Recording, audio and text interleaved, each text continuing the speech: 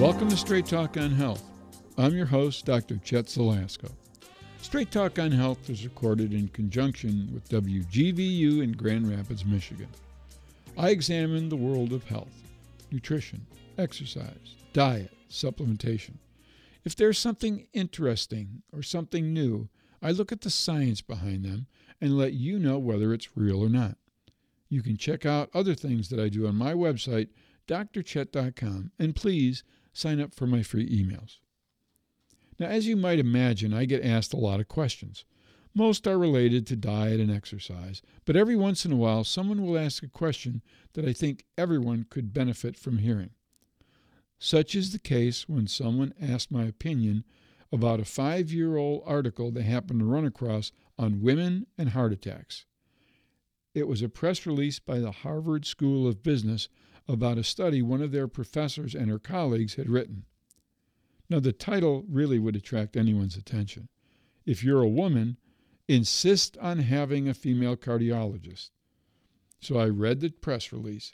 It made a compelling argument about why women may do better if treated by a female physician if they present in the emergency room having a heart attack.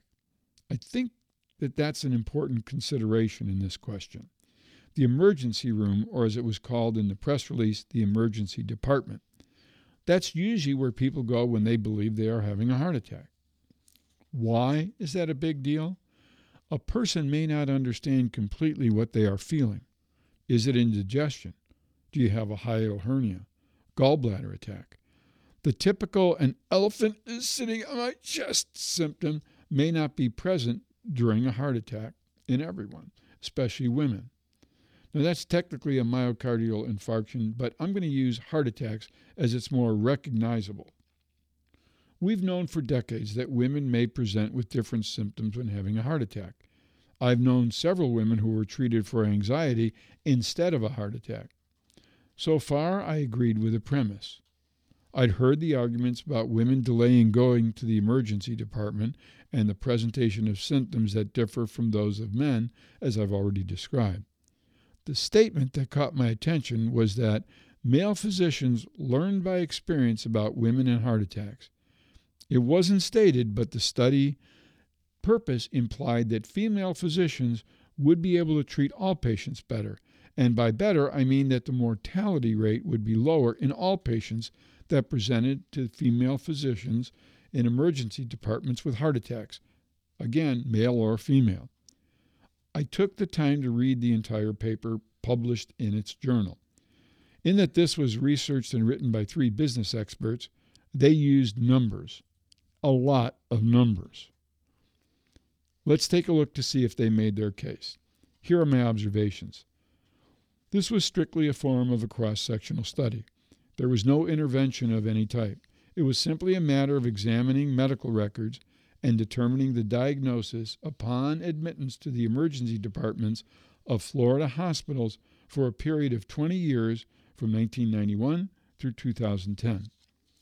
The source of their data were the hospital emergency department data on heart attacks reported to Florida's Agency for Healthcare Administration. The records also contained the name of the attending physician. Well, they used the name of the physician to determine gender. Now, that sounds a bit fuzzy, but if the gender could not be identified, they did not use the data.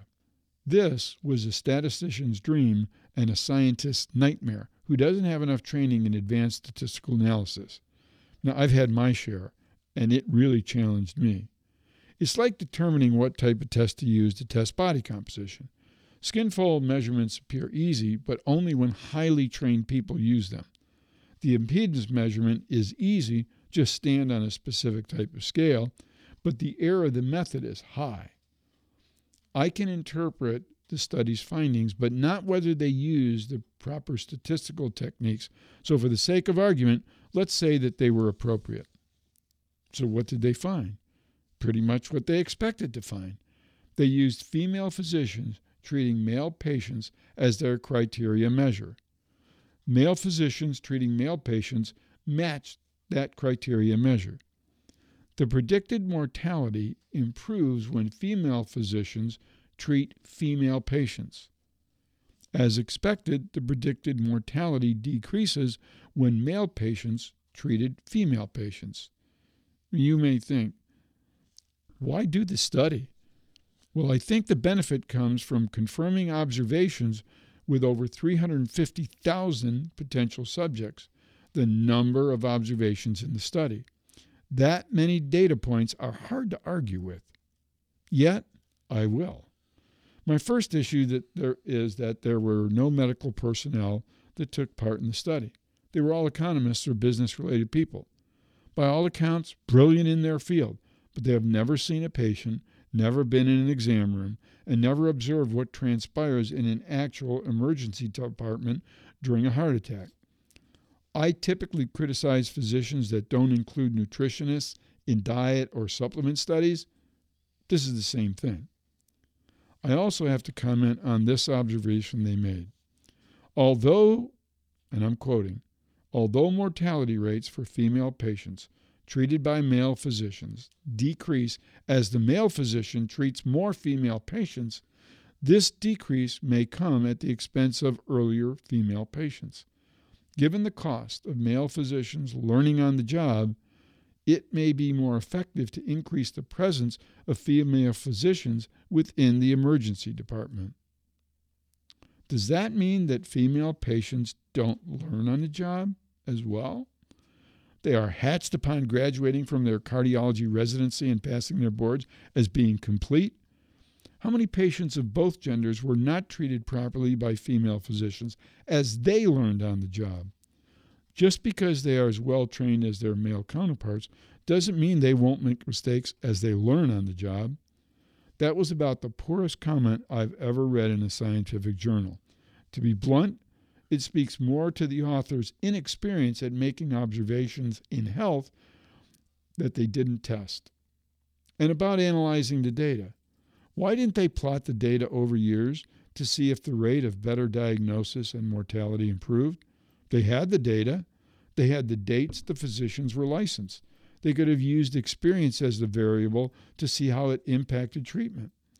With over 300,000 patients over 20 years, they may have found some trends for better or worse in male physicians treating female patients in the emergency departments of Florida hospitals. There are still physicians in both genders who have the God complex and just won't be questioned.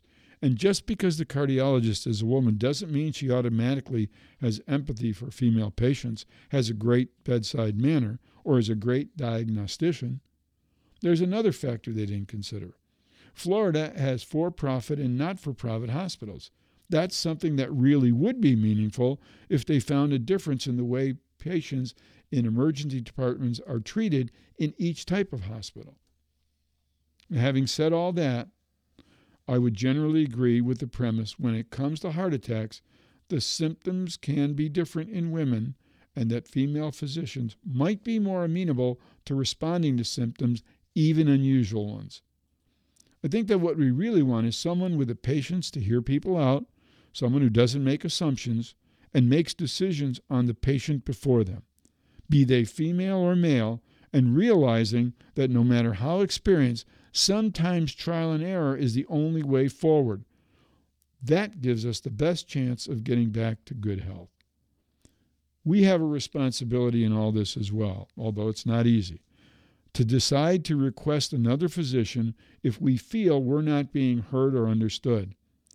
While having a heart attack is not the best time to make that choice, it's something that has to be part of this equation as well.